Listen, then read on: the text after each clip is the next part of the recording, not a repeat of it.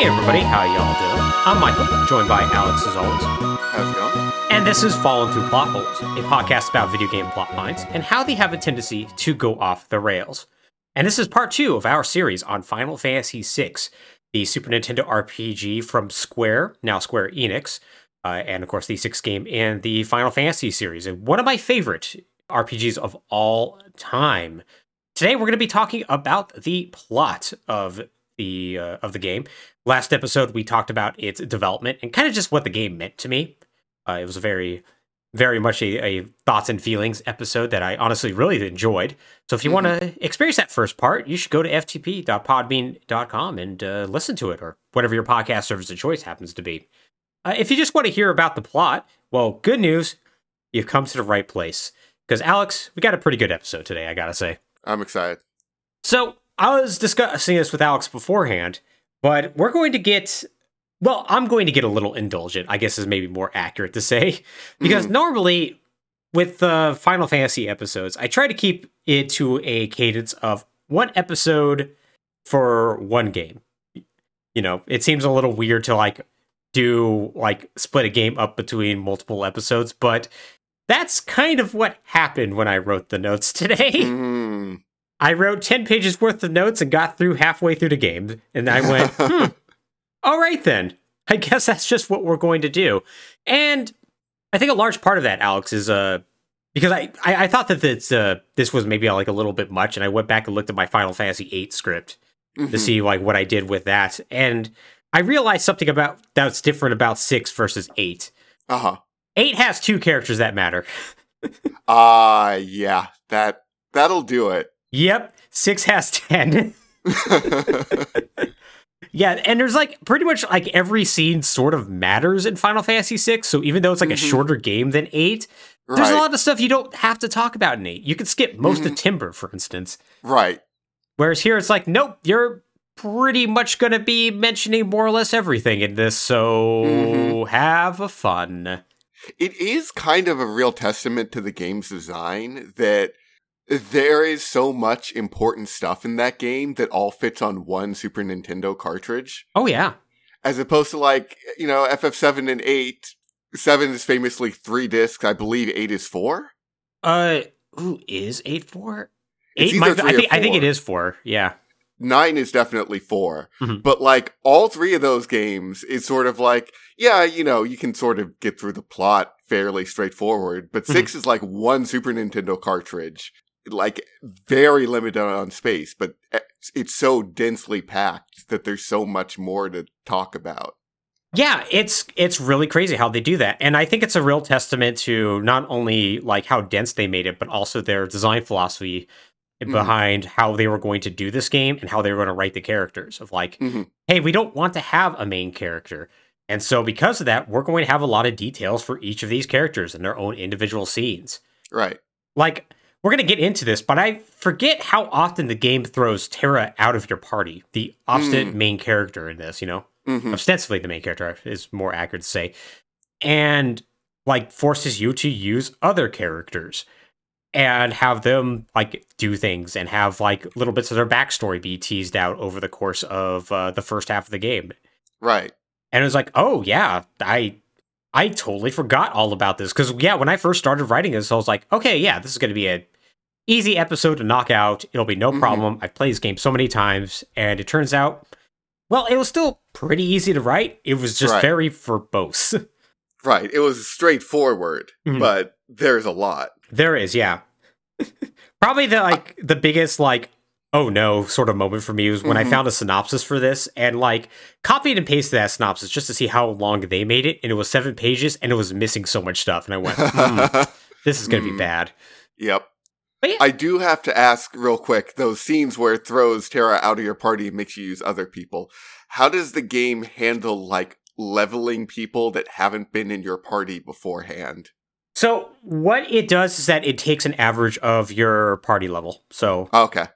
Yeah, like if see, what happens is that very often you're not having to leave characters behind and have them not be leveled. Like it'll usually have you focus on, okay, these 4 characters, and it'll switch you to another set of like 3 or 4 characters. Right. So they're always constantly being leveled because of that. And so when you get new people in, they'll be appropriately leveled as well.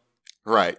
See, that's interesting because the PS1 trio of Final Fantasies, particularly 9, really like to do that, okay, you have to use the other party members now, but they were kind of notoriously bad for accounting for level of them.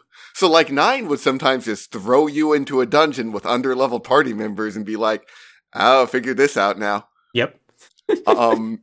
Versus, so the approach of like switching you effectively to a different party by design it's one I kind of like, but I also remember it's one that 13 kind of caught a lot of flack for. Yeah, is that so? Yeah. Well, yeah, I remember people being like, "Oh, why don't you just let me use the full party? Why are you restricting it so much?"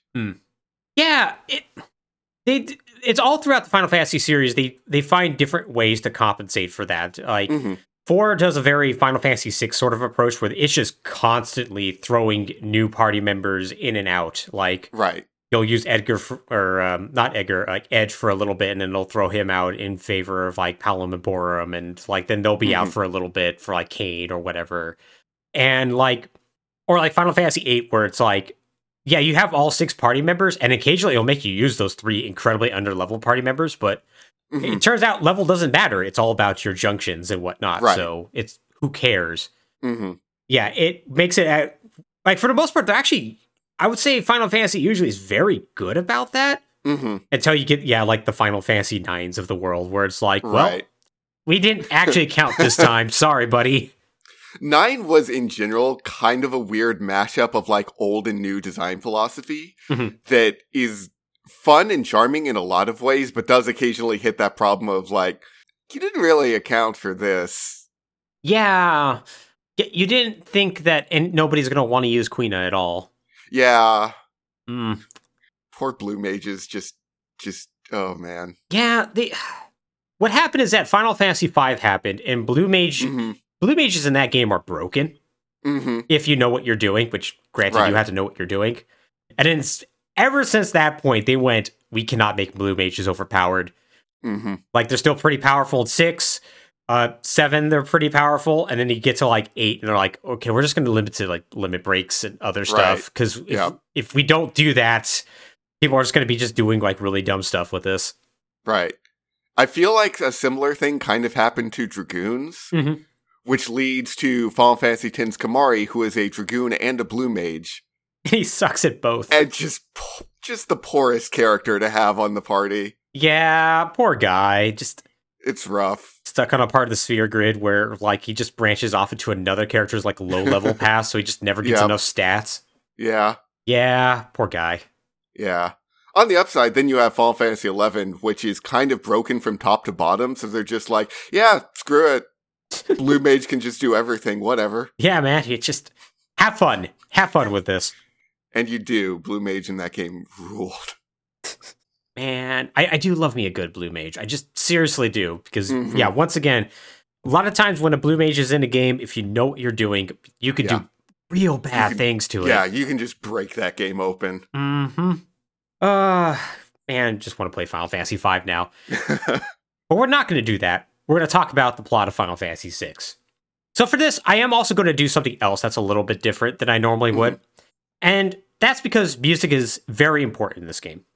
It's important just in general for setting tone in video games, and Final Fantasy is no exception.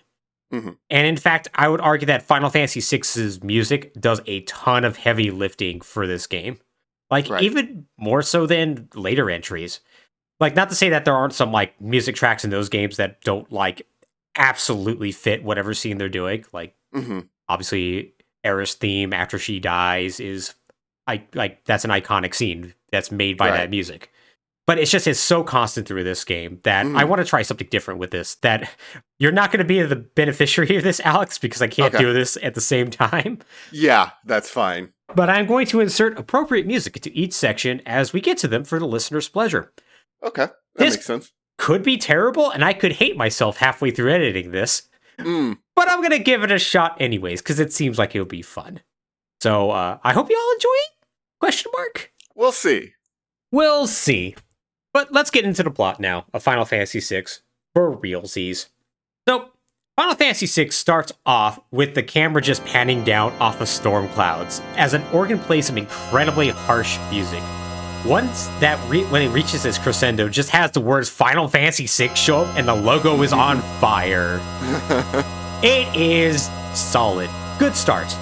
Mm-hmm. The camera then further pans down to a snowy mountaintop and a town in the shadow of said mountain as this text appears.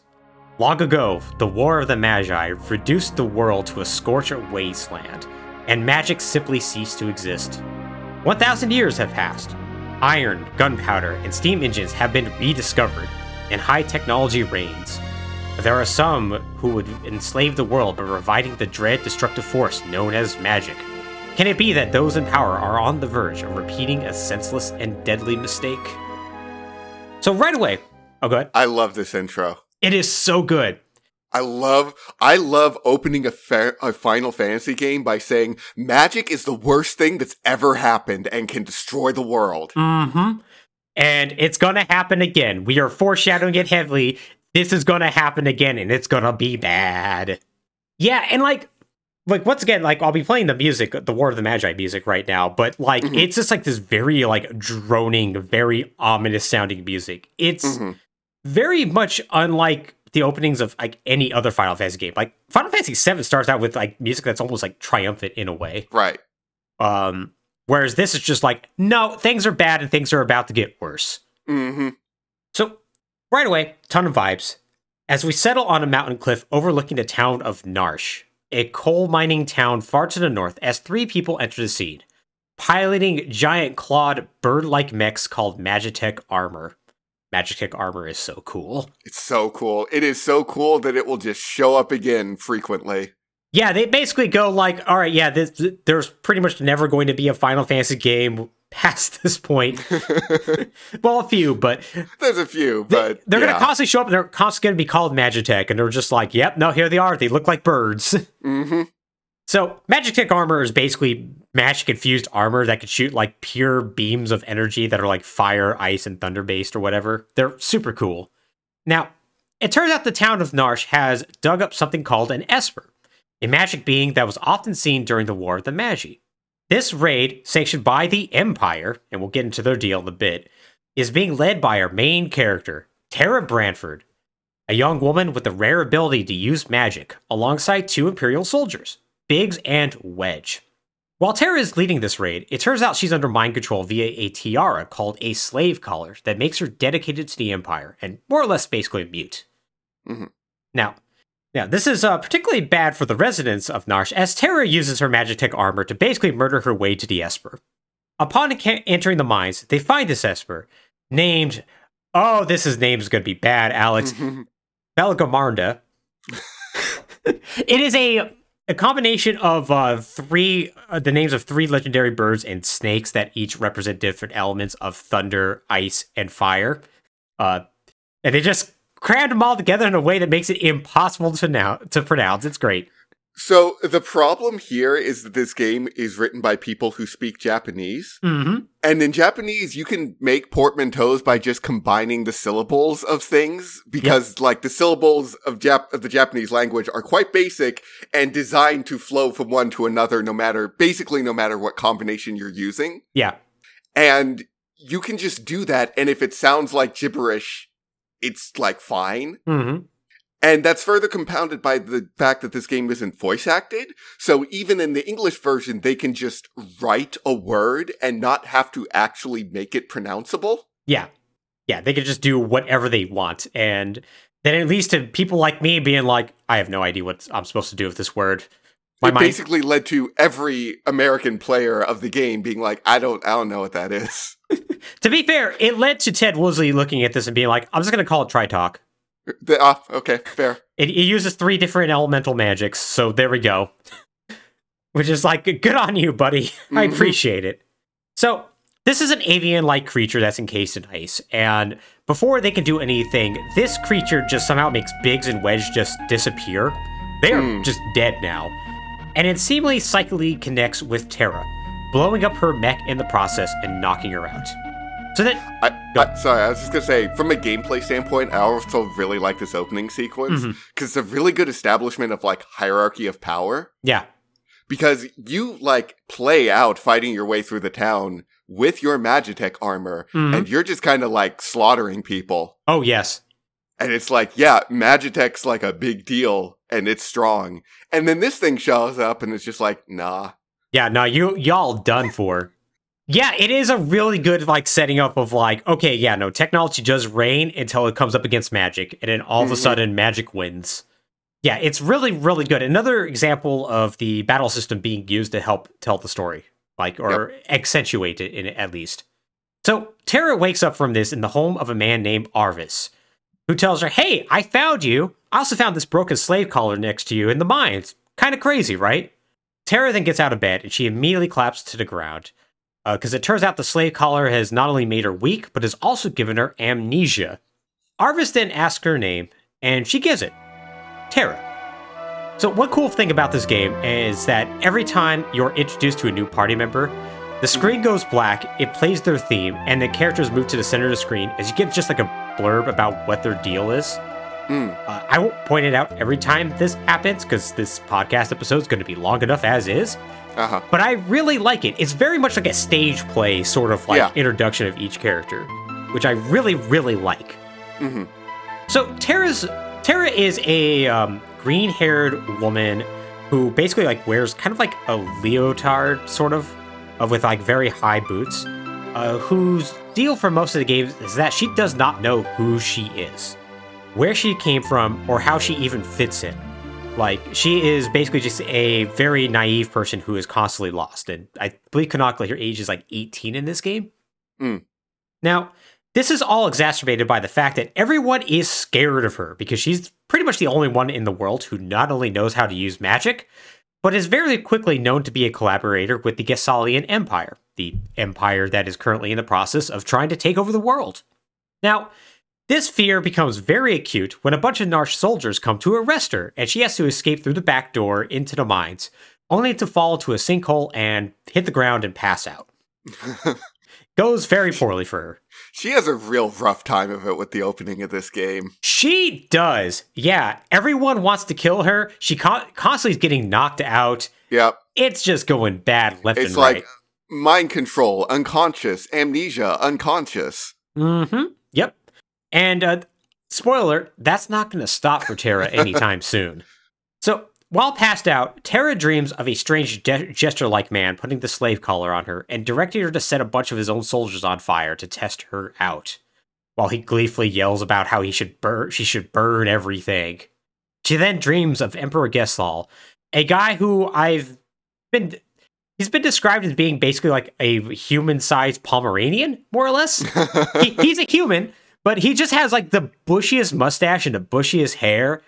He is amazing looking. But he's on top of his metal castle in his metal city as he tells his assembled army that the power of magic has returned. They are the chosen ones, and the time has come to take over the world. It is the most Nazi thing you could possibly have because Final Fantasy VI is not subtle at all. Nope. Like, literally their soldiers wear Stahlhelms. They're doing sig heels in the scene. It's like 100% like, okay, we get it. They're Nazis. Look, if there's one thing that's very clear about this game, it is that the creators like Star Wars. Yes. And they are going to rip off Star Wars and the things that Star Wars ripped off, i.e. Nazis. Yep. Yeah, that is a thing to remember, that Hironobu Sakaguchi really likes Star Wars. There's a reason why 2 of the games involve you fighting evil empires as plucky rebels. Like, it reminds me of an image macro that somebody made that was basically just describing each Final Fantasy game as, like, what type of Star Wars it was. Final Fantasy fans constantly get very angry at that macro, I've noticed, but it's true enough, in my opinion. It's true enough. They should just own it. It's fine. It's fine. There is more nuance, but it's fine. So, Back at Arvis's home, another man walks in as Arvis asks him, "What took you so long? Are you done robbing everyone blind?" As this young trail-worn traveler is immediately insulted.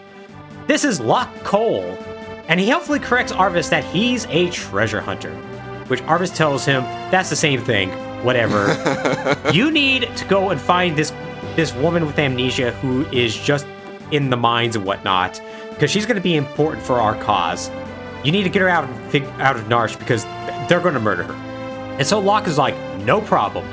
So he goes into the mines and finds Terra surrounded by a bunch of soldiers, but with the help of a bunch of very dangerous Moogles, little tiny bear creatures who literally like an army of them comes out and you like fight with like 11 of them and they're all more capable than Locke. It's hilarious. He basically helps get Terra to safety. As they escape, Terra wakes up and thanks Locke for saving her. And Locke tells her that, don't worry, he would never abandon anyone who's lost their memory, and he won't leave her side until she gets it back. While Terra is like, I don't think I asked for that. Locke's big thing is that he is constantly looking for a damsel in distress and will basically pledge his entire life to protect them no matter the cost. It is, the man is a simp. Yep. And that, once again, that is not going to change. So Locke is going to take her to the country of Figaro that is located in the south through a desert in order to help get her to the resistance group known as the Returners. So they travel to Figaro Castle, which, despite being a neutral country, their king, the young ladies' man, or at least he thinks he's a ladies' man, Edgar Roni Figaro, is sympathetic to Terra and Locke because he is also part of the resistance group called the Returners. So Edgar... When they meet up with Edgar, he is a suave man who is slowly modernizing his kingdom. It's a job that neither he nor his brother Sabin wanted, but on the day that their father died, they flipped a coin and whoops, Edgar won, so his brother got to follow his dreams and he had to be the king. Now, Edgar's basically big thing is that he wants to play up the fact that, boy, he just really likes the ladies, when secretly he's actually just more dedicated to his mission. It's basically just kind of a way to make people think that he's more or less a buffoon. Mm-hmm. Now, he obviously agrees to help out Terra, and while Terra is sleeping, he concocts a plan with Locke to get her to return her headquarters, something that ends up being interrupted when a weird jester and two Imperial soldiers walk up to the door of the castle. This is Kefka, a high-ranking member of the Empire, and it turns out the guy who put the slave collar on Terra. Mm-hmm. So, Kefka is a person who's been infused with the power of Magicite, essentially magic itself, and is able to use magic himself. Mm-hmm. Problem is, that has kind of made him a little crazy, and a little unhinged to the point that he has zero empathy for anybody. Whether it's his own soldiers, whether it's Terra, anybody. Now, Kefka's really upset to be on this mission. He totally thinks it's beneath him, but he's like, whatever, I'm gonna do it. Emperor ordered me to do this. And when he meets with Edgar, he's like, hey, give me Terra back. Edgar goes, I don't have Terra. Which Kefka goes, cool, man, I'm gonna set your castle on fire. Which he does delightfully. Mm. It's a really good establishment for Kefka of just like, hey, give me the thing. No, burn them all. Yep. Yeah, Kefka is a very 0 to 60 sort of guy. Another thing that is 100% not going to change about this character, Kefka is a very consistent character in that he will always take the worst for his enemies possible approach. Also, it's very impressive that he turned this basically stone and metal castle, just set it all on fire while basically Edgar was turned around. It's like literally Edgar just walks in, walks back out, is like, castle's on fire. He's just like, how? How? It's made of stone and metal. Yeah, I don't understand how you did this. Magic is nuts. Anyways, Edgar's like, well, I guess I better take Locke and Terra to Returners myself and just leave my castle to his fate. So they jump off the castle onto some chocobos and ride off. Kefka basically taunts him for leaving his kingdom behind, which Edgar's like, oh yeah? What if my castle was actually a giant machine capable of tunneling underground and across continents? And Kefka's like, that'd be pretty wild. Oh no, the castle's doing exactly that! So Kefka is pissed now, and he sends the magic tech armor after the gang, which Terra just destroys with fire. She basically destroys it with fire magic, and Kefka's like, vows revenge because of that. So, using this magic completely freaks out Locke and Edgar because this is like the first time anybody's seen magic in about 1,000 years. Mm-hmm. And Terra gets very self-conscious about this, but Edgar's like, hey, listen, this is a lot to put on you, but we really think you could help out our cause, the Returners. Just come with us, hear us out. We are not going to force you to do anything, but it would really mean a lot to us. So Terra's like, okay, fine. So they go to the Returner base, which is past this mountain range. And so they go to this mountain range, and while they're going through there, they are immediately assaulted by a martial artist and his 2 bears.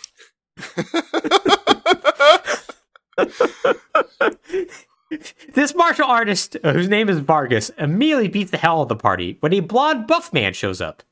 This man is Sabin, Edgar's brother, whose dream, it turns out, was to become a buff karate man.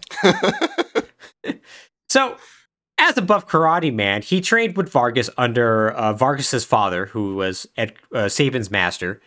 And Vargas, jealous that Sabin was going to be basically the person who's going to take over for this man after he died, was like, screw it. I'm going to kill my father and prove that I'm going to be the best martial artist. Something that goes very poorly because it turns out Sabin knows all the cool moves and is able to just kill Vargas with one of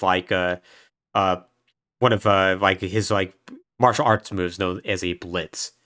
Another good example of using the battle mechanics to show off advance the story along, because you actually have to do the inputs to do this move and show that Sabin is actually capable of doing martial arts.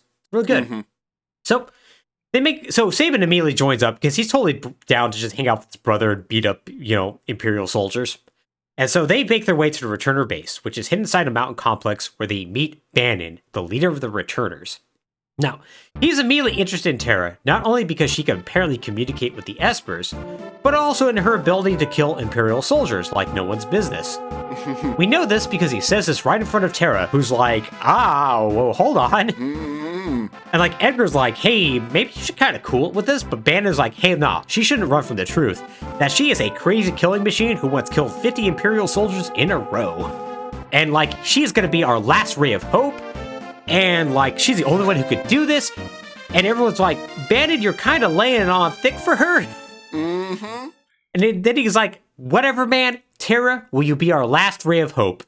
And via the murder. Yeah, via the murder. Now, there's a couple ways this can actually be handled, but regardless, we find out that the Empire has been gathering scholars to study the Espers, and they've been using them to create magic-powered technology, much like the machines used in the War of the Magi, which of course freaks everyone out because they're like, oh no, maybe they're just going to revive that war again. Mm-hmm. And Ben is like, listen, Terra, all we want you to do is go take us to the Esper and Narshe, communicate with the Esper to get them to help us. Now, it's not entirely clear how exactly this is all going to work out, but it doesn't matter because the party learns that the Empire is now taking the town of South Figaro and is immediately moving on to the Returner base, so they need to just scramble and get the hell out. So they decide, okay, Locke, you need to go to South Figaro just to slow down the Empire, while everyone else literally gets on this raft and goes down the river so they can get to Narshe and speak with the Esper. Now, before they all part, Locke basically tells Terra rather breathlessly to wait for him. He won't be long. Also, watch out for Edgar. That man is a pervert. Which Edgar's like, bro. So, they all part. The gang makes their way down the river on a raft when they come upon a weird purple octopus with fangs. Oh. This is okay. This is Ultros. He exists to hate the party for no reason. Literally no reason.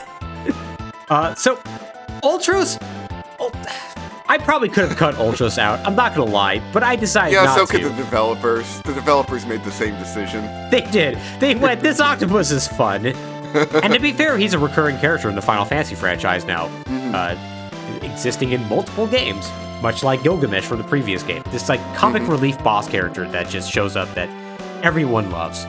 Now, his big thing is just be a cowardly octopus who loves to taunt people with sea life-related puns and other jokes. Such as when Terra sets him on fire, he yells, seafood soup is not on the menu, and whatnot. He also just sort of hates Sabin an awful lot, for reasons that are just completely unexplained.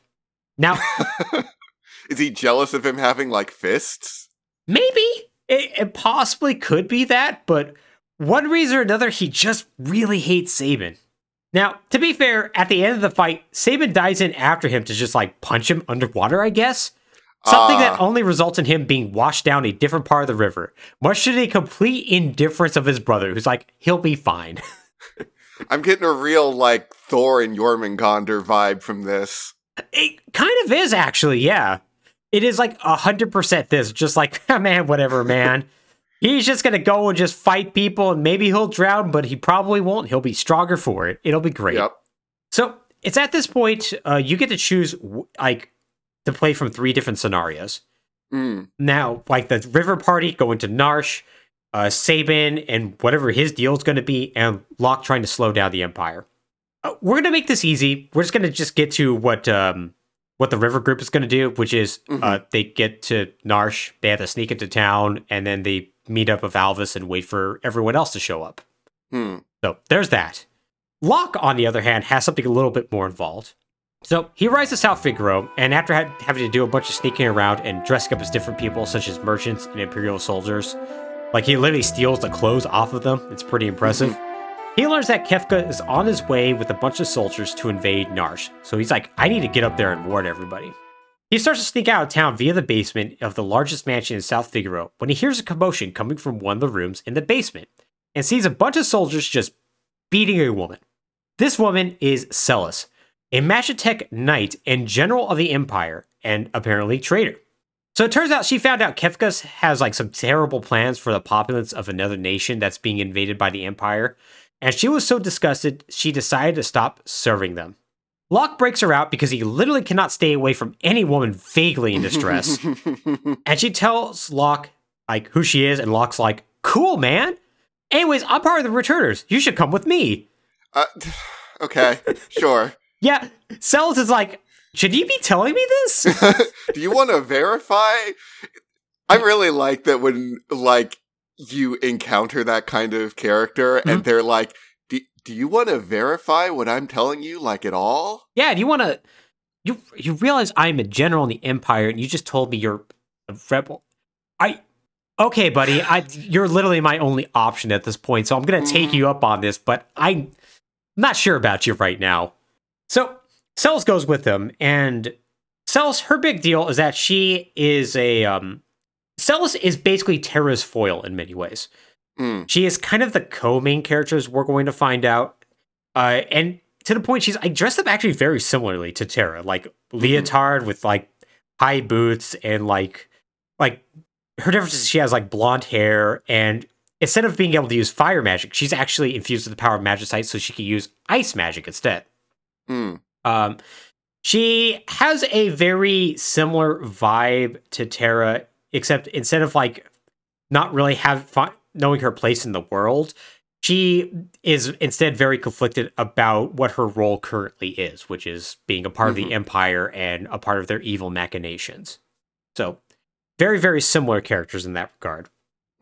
Now, they escape and get to Narshe. That's kind of their thing. So, Sabin. His is easily the most involved, and also probably the most fun, honestly. Sabin washes up near a small hut, and with nothing better to do, walks to it, where he meets a ninja and his cool Doberman. This ninja, who you do technically meet earlier, is named Shadow. Shadow is a mercenary, assassin, and generally works for the highest bidder. If you meet him earlier in South Figaro, which you can when you're with Edgar and the rest of them, Edgar says basically that you need to stay away from him. He'd slit his mama for a nickel. Now, he's a man of few words whose only friend is his dog, Interceptor. His past is unknown. In general, he doesn't like to get close to people, to the point that, as a gameplay mechanic, he'll just randomly leave your party and wander off. Like, after a battle, he'll just be like, my work here is done. And it's like, buddy, no it isn't. He's like, see ya. Does he get paid? Yeah, you pay him up front. Okay. And then he'll just leave, like, whenever. It's great. Oh. Yeah, he's cool and frustrating. So, Shadow tells Sabin that they are near Doma Castle, the capital of the nation of Doma, that's under the attack of the Empire, and the only way to get to Narshe is through there. So Sabin and Shadow are forced to sneak through an Imperial military camp, where we see Kefka is leading an assault on their castle. An assault that goes incredibly poorly, mostly because the soldiers just beat on the castle walls with their fists and stuff. It's really sad. And then a samurai just sort of walks out and kills their leader, and then they all retreat. So this samurai is Cyan, a man from a foreign land far away from Doma. He is filled with honor, and is the husband to a loving Doman wife and son. After he causes the Empire to retreat, we cut back to the Imperial camp, where we meet the true commander of the Imperial forces, General Leo. General Leo is a man of honor, one who's dedicated to his country, but also refuses to sacrifice the lives of his soldiers needlessly. So he's gonna die. Oh, you better believe it.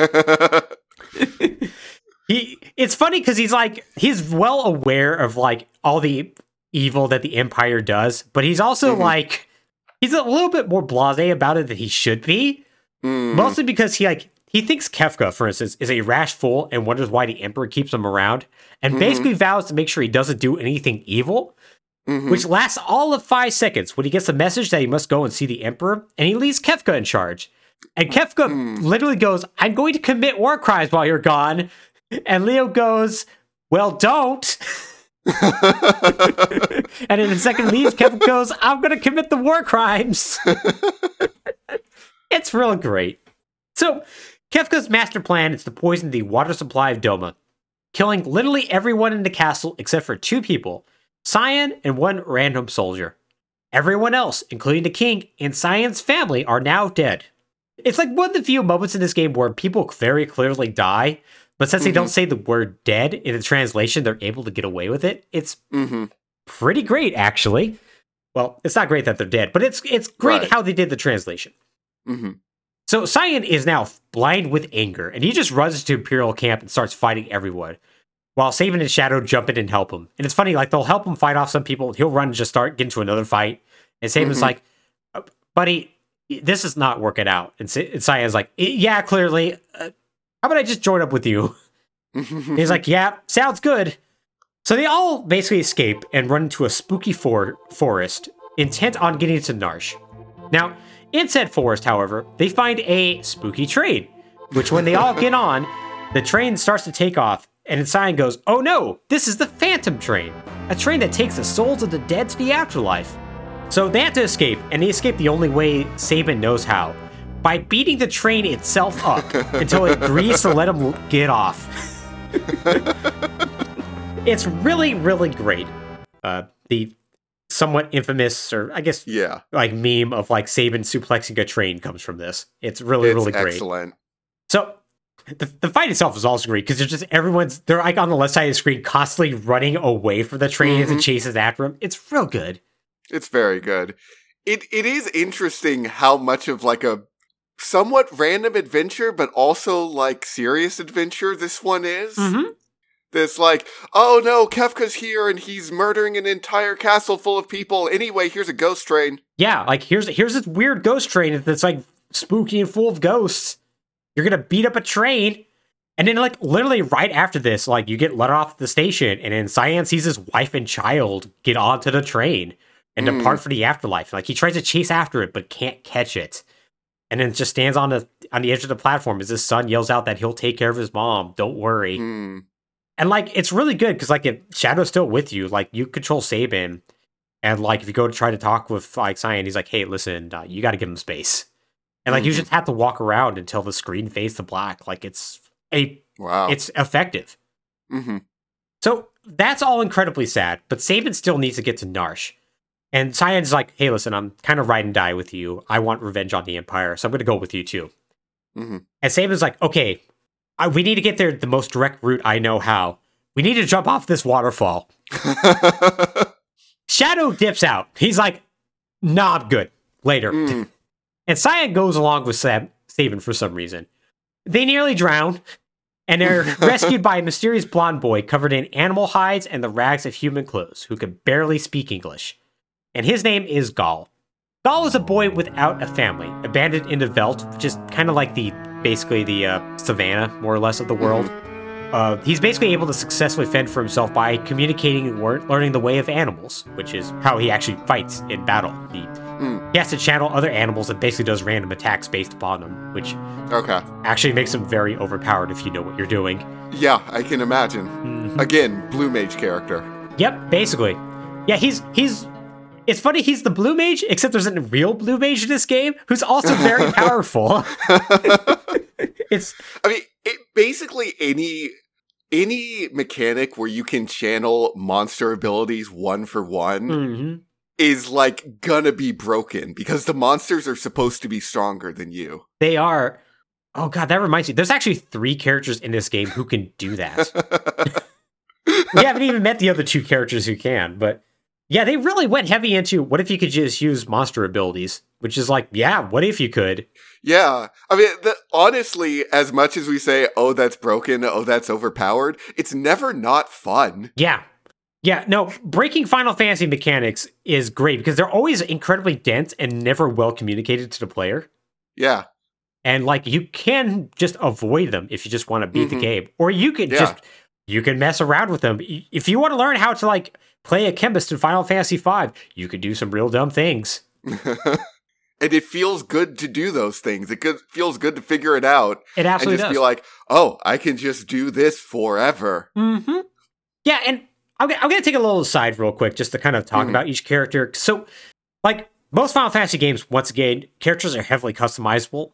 Here it's a little less so. Most characters do have a secondary ability that kind of informs their character, whether it's like that, like whether it's Gall being able to like use monster abilities or Sabin in his martial arts.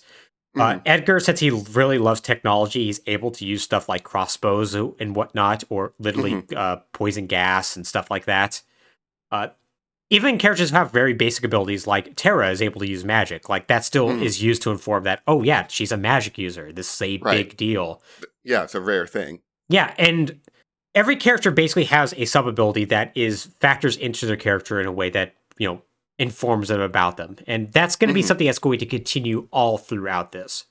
So, basically, Gall has been abandoned by his family.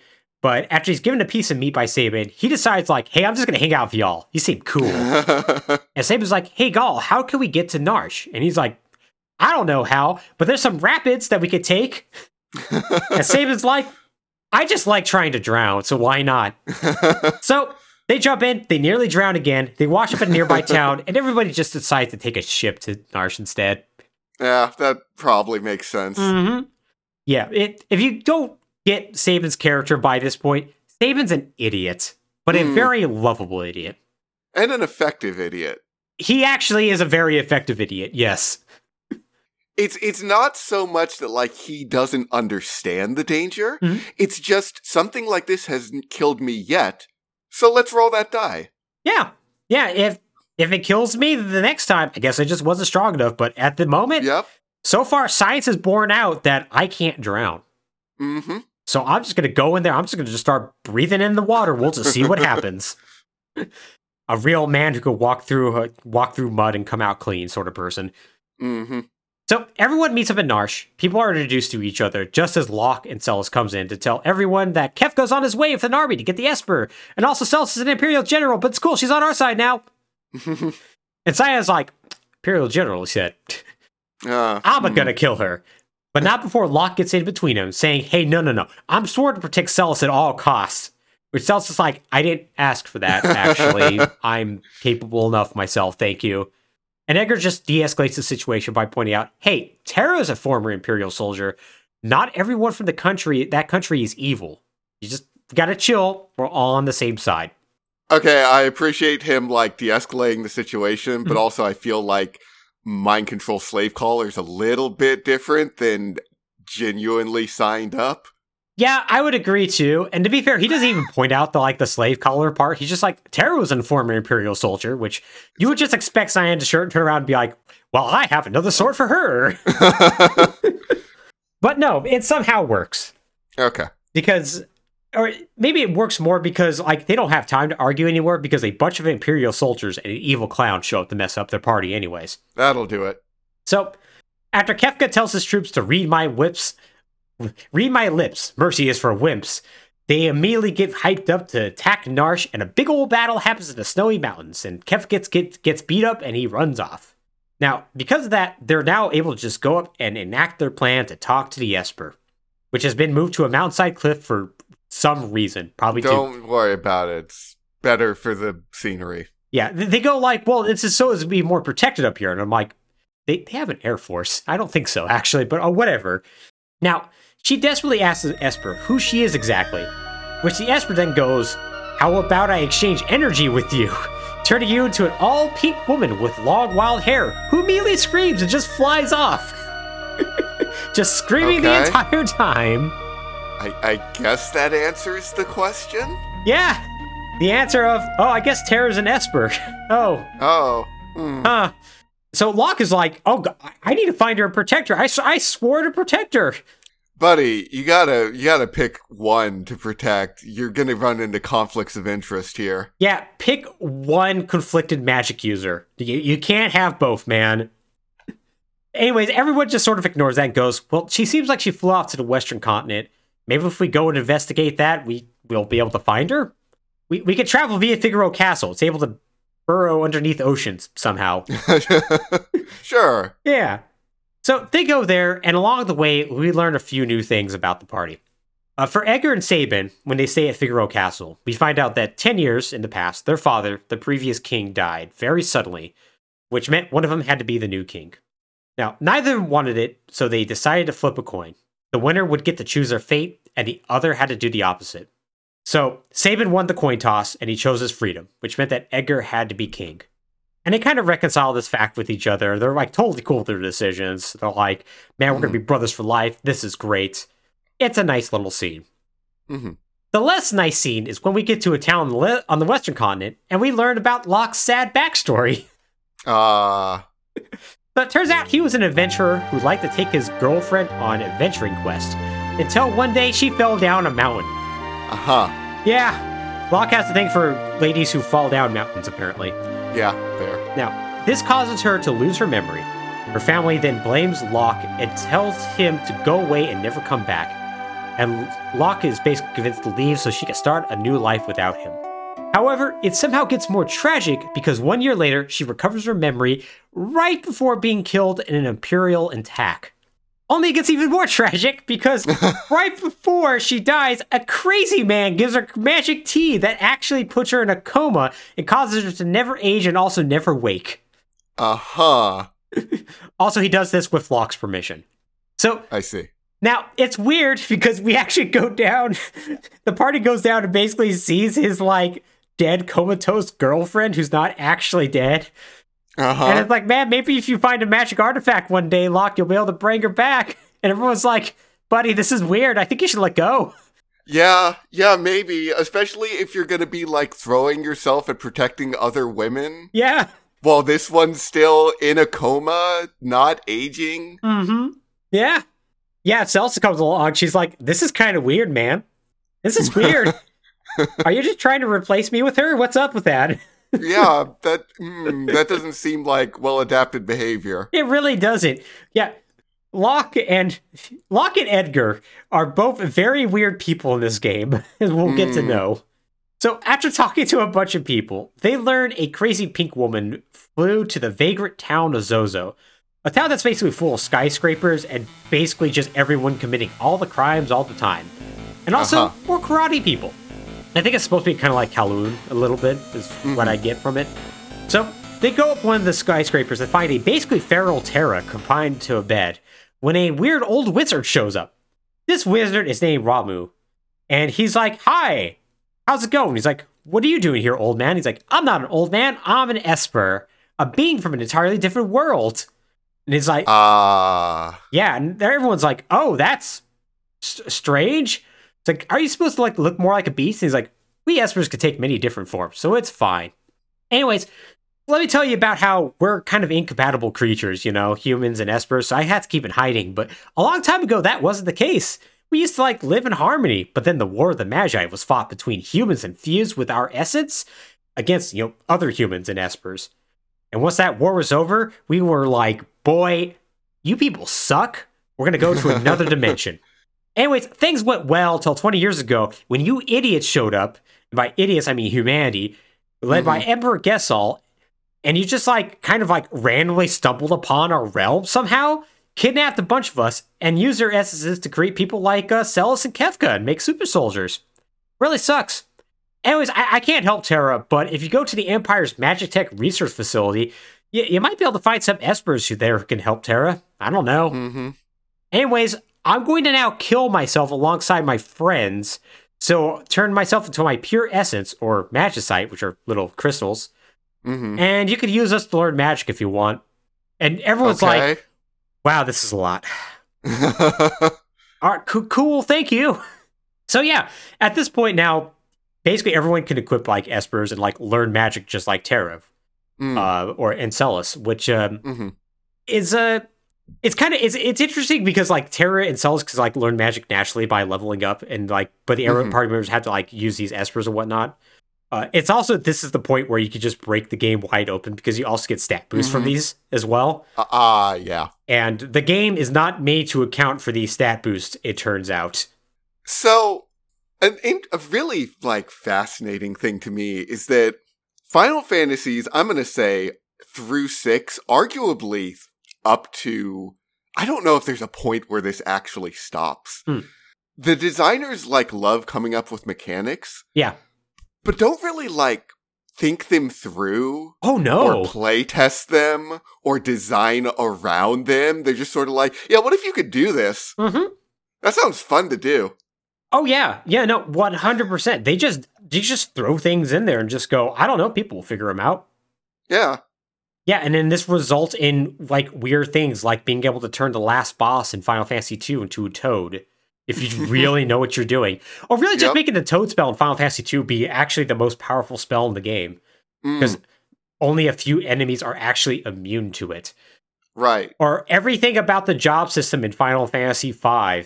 Or Final Fantasy H junction system. I could go on, right?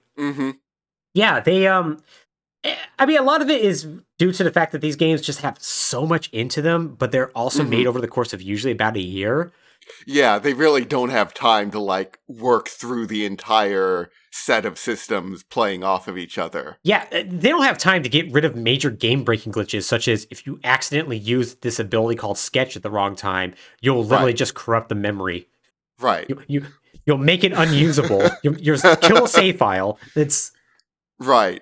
But the really fun part about it is that they don't let that stop them from creating the system. Oh no.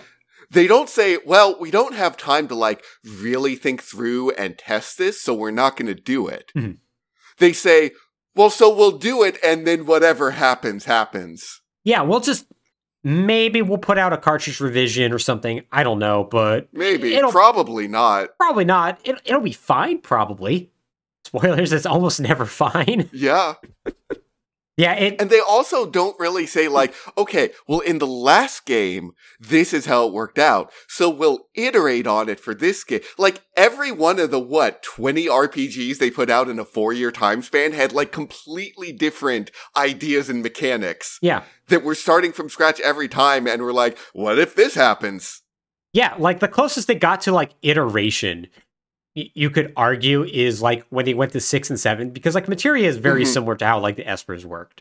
Yeah. Except replace just magic with every ability in the game.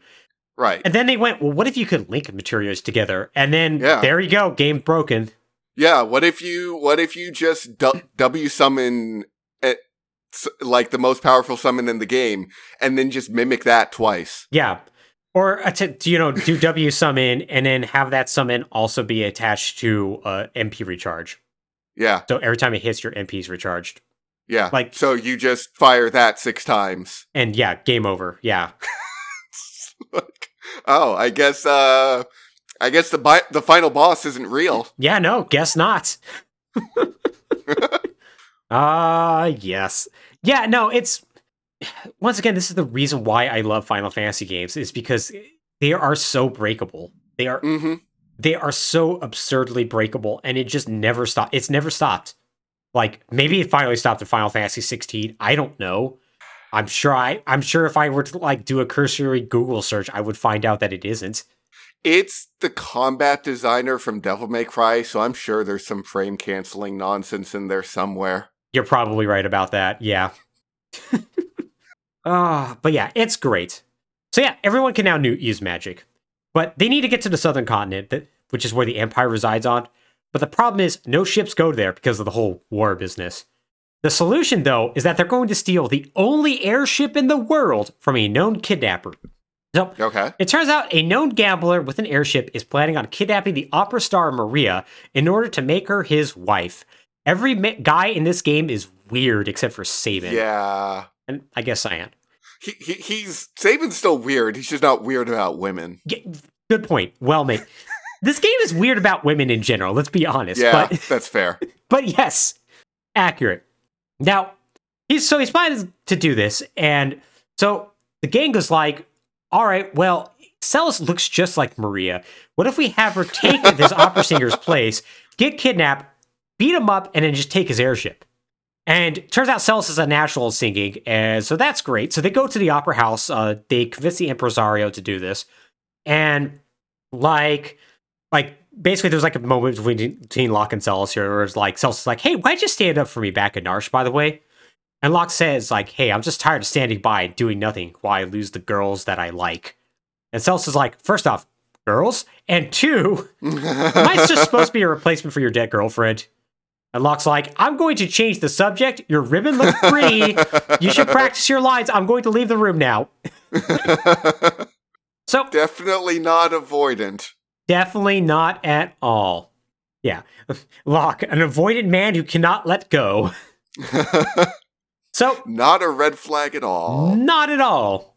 So the opera scene now happens. And the opera scene is, I'd say it was maybe one of the most, I think it's probably the most famous scene in Final Fantasy VI, I'd say. Mm-hmm. It is for sure. Yeah, it's a long interactive cutscene, or at least as well as a cutscene can happen in Final Fantasy VI on the Super Nintendo, where you have basically they use the sound chip to mimic opera singing as Celes performs an opera that is really, really well done for the technology they had at the time.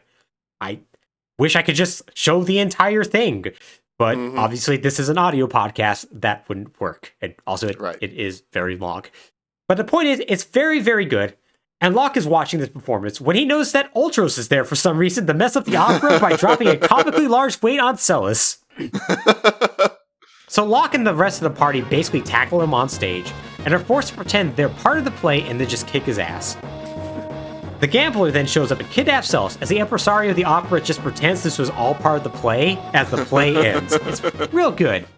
So Celes is locked into a room on the airship by the gambler, who leaves the room just long enough for Celes to get the rest of the party into the room via a convenient engine room hole that's in the ground. Mm-hmm. And then when he shows up again, he finds a bunch of angry people ready to beat him up. The gambler, though, is pretty nonplussed about this. It's like, whatever. How's it all doing? I guess you're not Maria, actually. By the way, my name is Setzer. Setzer's a man who... He's a Tetsuya Nomura character. He has a very long overcoat with very long silver hair, with scars all over his face, that, with eyeshadow, a lot of little accoutrements that are all over his clothing. He is the one character that you look at and go yes, I know who you were designed by.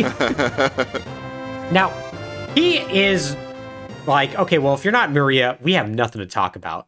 But the party's like, hey, listen, we need your airship so we can go and fight the Empire. And he's like, all right, I'm interested in this because my business, which is, I guess, gambling and kidnapping, has been impinged by the Empire. However, I will only help if you can win a gamble. And if I win, I get to marry Celes. If you win, you get my airship, the Blackjack. Now, Celes agrees to these terms and borrows Edgar's coin and flips it, winning the toss. Setcher's picks it up and realizes, the coin has the same face on both sides. Which if Sabin's there is what do you know?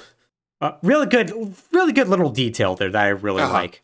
Now, Setzer, though, is really into the fact that he's been cheated. He just loves it. And he's like, I'm ride and die for you guys now. So they make their way to the capital, the Steel City of Vector, where they sneak into the Magitech Research Center. defeat a bunch of Magitech knights, and make their way to a room filled with glass tubes containing espers. So all of them are on the verge of death. So they're just like, we're just going to turn to Magicite so we can help you out, because we can tell you're good people. Then a man wearing essentially a banana suit shows up. And I am serious. This suit looks like he's wearing a giant banana. And he has like a blonde mustache. This guy is Professor Sid. So Sid basically is the guy who figured out how to extract magic from espers and put them into people and machines. And he's a close friend of Celes. And he's like, oh, wow, espers can turn to Magicite and giving even more magic power? Wow, that's crazy. Man, I didn't know that could happen. He comes off as very unimpressive, honestly. He also comes off as very annoying because he goes like, Celes, man, is it true that you've been spying on returners? And like, Locke is there, he's like, Celes, you're a traitor? And Celes is like, no? Why would you believe him? And then Kefka walks in and is like, yes, Celes is a traitor. And everyone's like, Celes, how can you be a traitor? Well, Celes is like, no, I'm not a traitor. Why are you listening to Kefka? Yeah, why are you listening to the evil war crime clown? Like, why are you doing this? So everyone is surprised, like they're about to be surrounded and killed by a bunch of soldiers when Celes uses magic to teleport everyone but the party and Sid out of the room so they can escape. And so Locke takes this as like, oh. Wait, why didn't she just teleport herself and the party out of the room? Yeah, see, that's a great question. One that would probably clear up the misconception of, oh no, Celes got everyone, all the Imperial soldiers out and went with them. She must be a traitor now. Yeah, it's really, really silly. So Sid, now that he's in the same room with a bunch of angry returners, decides that what he's been doing is evil and pledges his life to correct his mistakes. Yeah, he's like, I can't believe I was doing this to a bunch of sentient creatures like that. How could I be so blind? Anyways, let me help you escape Vector. Like, it's a real 180 degrees turn he just did right there. It's great. So they escape Vector, they get back to Zozo, they check on Terra, and it turns out one of the Magicite can't help her, because one of them is literally her dad. Oh. Real convenient. So we then get Terra's backstory. So it turns out the Esper Maduin found a human woman named Madeline, who somehow ended up in their world like 20 years ago. Because the Espers were really bad about making sure their portal to their realm was closed. The rest of Espers want her gone because humans bad, but Maduin decides she's hot.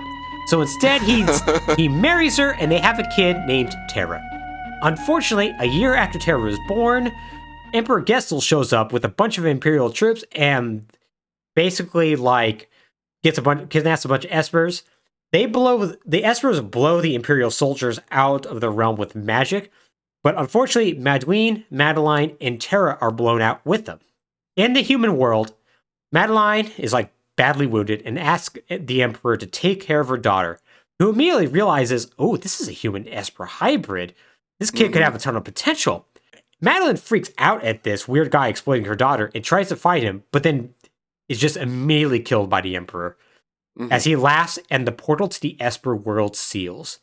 So the party decides that, oh, this is awful. Terra is now like, hey, I know who I am. I am 100% dedicated to fighting with you guys.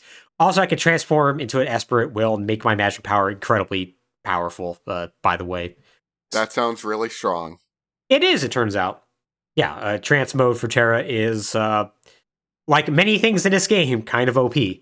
Now, Terra's like, okay, I exist as a way to prove that humans and Espers can work towards a common goal. So how about we go to the sealed cave containing the portal to the Esper world? I'll open it up, and then we can team up with the Espers to take down the Empire. So they make their way there.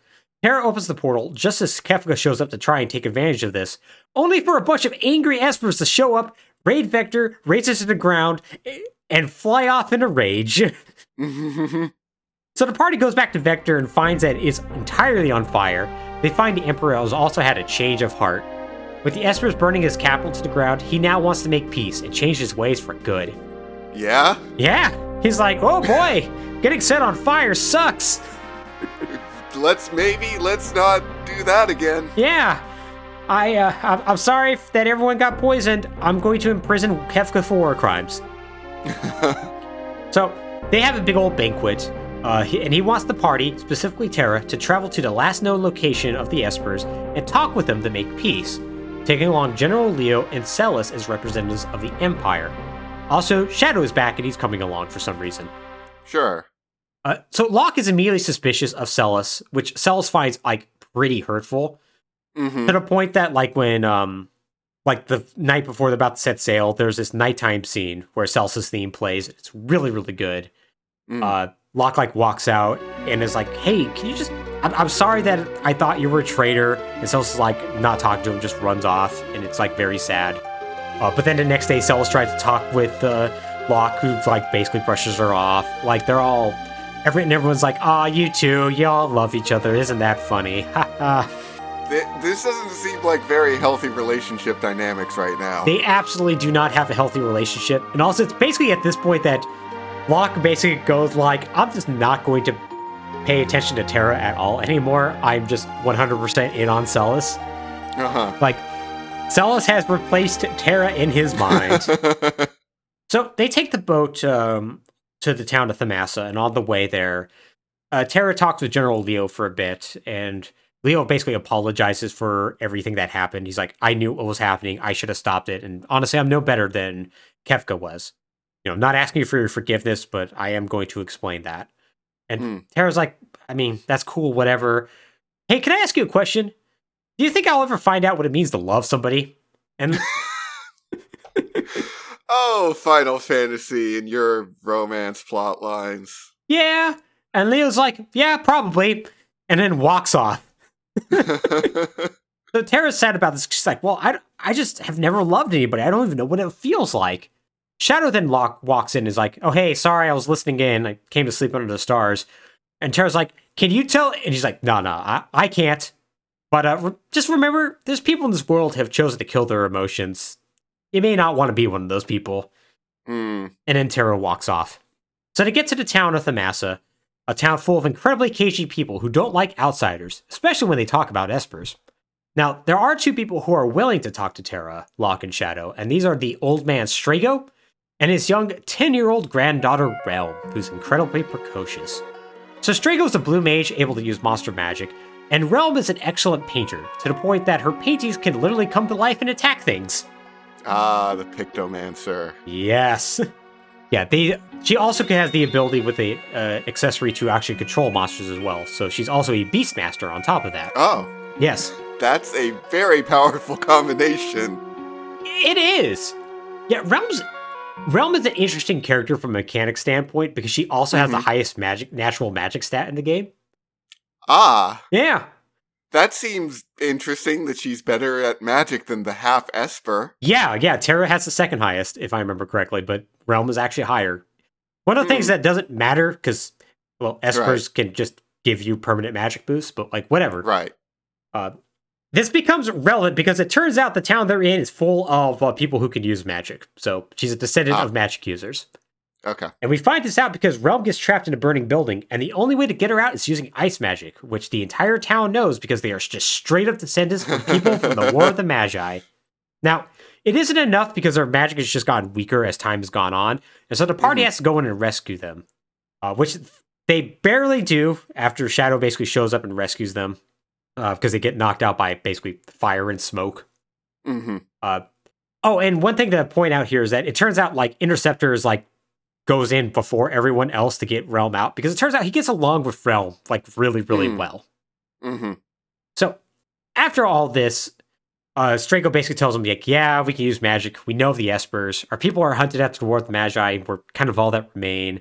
You kind of don't like to talk about it, but you helped out my granddaughter. Nearby in the mountains, there's a place of magic. The Espers are probably there. Let's go up there. So up in the mountains, they find a shrine with 3 golden statues dedicated to something called the Warring Triad. These are apparently the 3 gods who created not only magic, but the Espers as well. And apparently they sit in perfect balance with each other, not allowing the other's magic to overpower them, because they had a big old war between them, which is why they are the Warring Triad. And they decide, that's bad, let's just be in perfect harmony. Ultros then shows up and jumps them, only for Relm to show up, paint his picture, and scare him off, after it comes alive and attacks him. The Espers then show up and go, oh hey, sorry about all the killing, we kind of overreacted there. boy, how about we go with you to meet with General Leo and just make peace? And they go ahead and do that. Peace is made. Everything is fine. Yay. Then Kefka shows up with a bunch of soldiers and murders General Leo with magic. Turns the Espers into magnesite and reveals the Emperor's on his way to the sealed gate. So, the Espers reopen the sealed gate to fight Kefka, but at this point, he's so powerful, he just starts defeating him one by one, knocks out the rest of the party, and since the gate is open, the Emperor is able to walk in. Wait, how did Kefka get that strong? I think the implication is that he's just been infused with so much magicite at this point that he's just... The man is swole with magic. Should you be shoving that much magicite power into the war crime clown? Well, we'll see how this turns out for the Emperor in, say, 2 paragraphs from now. Okay. Because you see, everyone gets in the airship to go and deal with the Emperor, but it turns out in the sealed realm, they're able to activate something that just causes part of the continent to just rise up into the air and start floating. Okay. Now, this continent, now known as the Floating Continent, has Kefka and the Emperor on it, next to 3 giant statues that seem to be in perfect harmony with one another, like some sort of warring triad, perhaps. And they're about to use the magic of those statues to take over the world. So the party heads up to the Floating Continent, battling the Empire's air force along the way, and they fight their way to the Emperor and Kefka. The Emperor immediately uses his overwhelming party to just trap the party, and tells Celes to prove her loyalty by killing them with her own hands. Kefka then gives her a knife, which she then just stabs Kefka with. Kefka freaks out at seeing his own blood, and in the Woolsey translation, he just says, I really hate you. And then just basically backhands her, because listen, you ain't gonna kill me with no knife. So Kefka decides that we're gonna just use the power of the Warring Triad to just blow you up now. But the Emperor's like, hey, maybe we should slow our roll with that a little bit? And Kefka decides no one tells him to stop. So instead, he uses the statues to negate the Emperor's power, and then more or less uses the magic of the statues to smite the Emperor as he vainly tries to dodge. He's running back and forth as lightning bolts rain down from the sky until he's eventually hit by one. So the Emperor's now on the ground, and his last words are, the world's about to learn the true meaning of fear. As Kefka then laughs and just kicks his slowly dying body off the continent. Kefka then decides, I had enough of this perfect harmony sort of thing, and just starts moving the statues out of alignment. Yeah, causing bolts of magic to start leaping out of the statues. Celes tries to stop him, but it's no use. At this point, he's just far too powerful. But he's not too powerful for Shadow to show up and pin the Kefka between 2 statues before telling the party to run. The continent then starts to fall apart as the party barely escapes, jumping onto the airship Blackjack. However, as they look back, they see sheer waves of magic leap out of the continent, hitting the ground below, causing parts of the continent to sink to the ocean, giant holes to open up, taking out entire towns and the people in them, and new mountains to form in their wake. No one, Imperial soldier or otherwise, is spared, and the party themselves watch helplessly as the airship is ripped apart and everyone is thrown from it. The last shot we see is from space, as we see a continent magically ripped apart as we fade to black with the words, on this day, the world was changed forever. And that's where our episode's going to end, Alex. Damn. Yes. So, this is one of the reasons why this is one of my favorite games of all time. Because of all the Final Fantasy games, this is the one where the villain wins. Right. And pretty unequivocally, as we'll find out. It's always a really good trope, because no matter how many times it's done, it always catches you off guard. Yeah.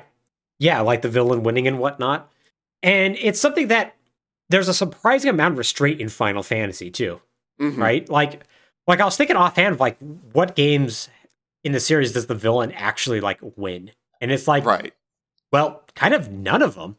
Kind of, yeah. I can't really think of... They tend to get pretty far with their plans and cause a lot of devastation along the way. But yeah, reaching that ultimate pinnacle of success, not many of them. Yeah, there's only one other game I could think of, and that's Final Fantasy X, and that's depending on whether you consider either Yu Yevon to be the true villain or Seymour.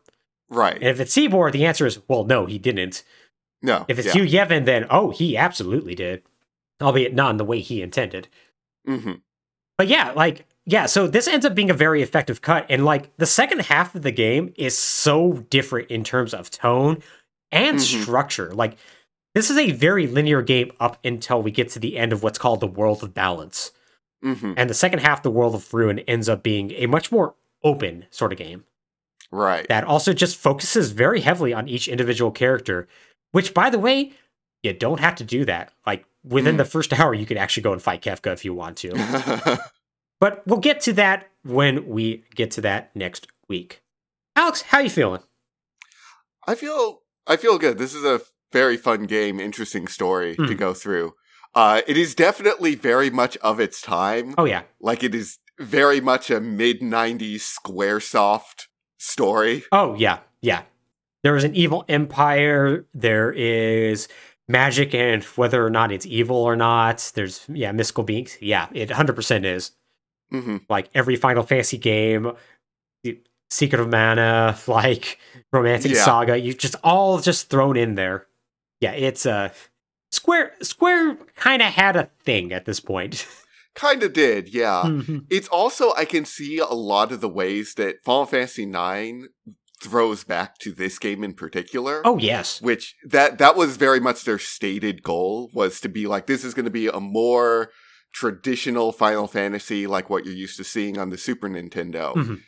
But sort of transplanted onto the PlayStation era, like, style and mechanics, which I can see now why some of that stuff sort of clashes and doesn't work quite the way they had hoped. Yeah. Yeah, Final Fantasy IX is much beloved, and for many a good reason. But yeah, there is some parts of it that don't quite work as well as it should. Right. There's elements that like sort of needed to be updated, but they kind of tried to just transplant in place. Yeah, yeah. It almost gets there in my opinion. Yeah. 9, unpopular opinion, but 9 is one of my least favorite Final Fantasies because of that. But yeah, you could totally see why they decided to go like, oh well, yeah. Let's harken back to 6 in terms of like setting and style and whatnot. Yeah, definitely.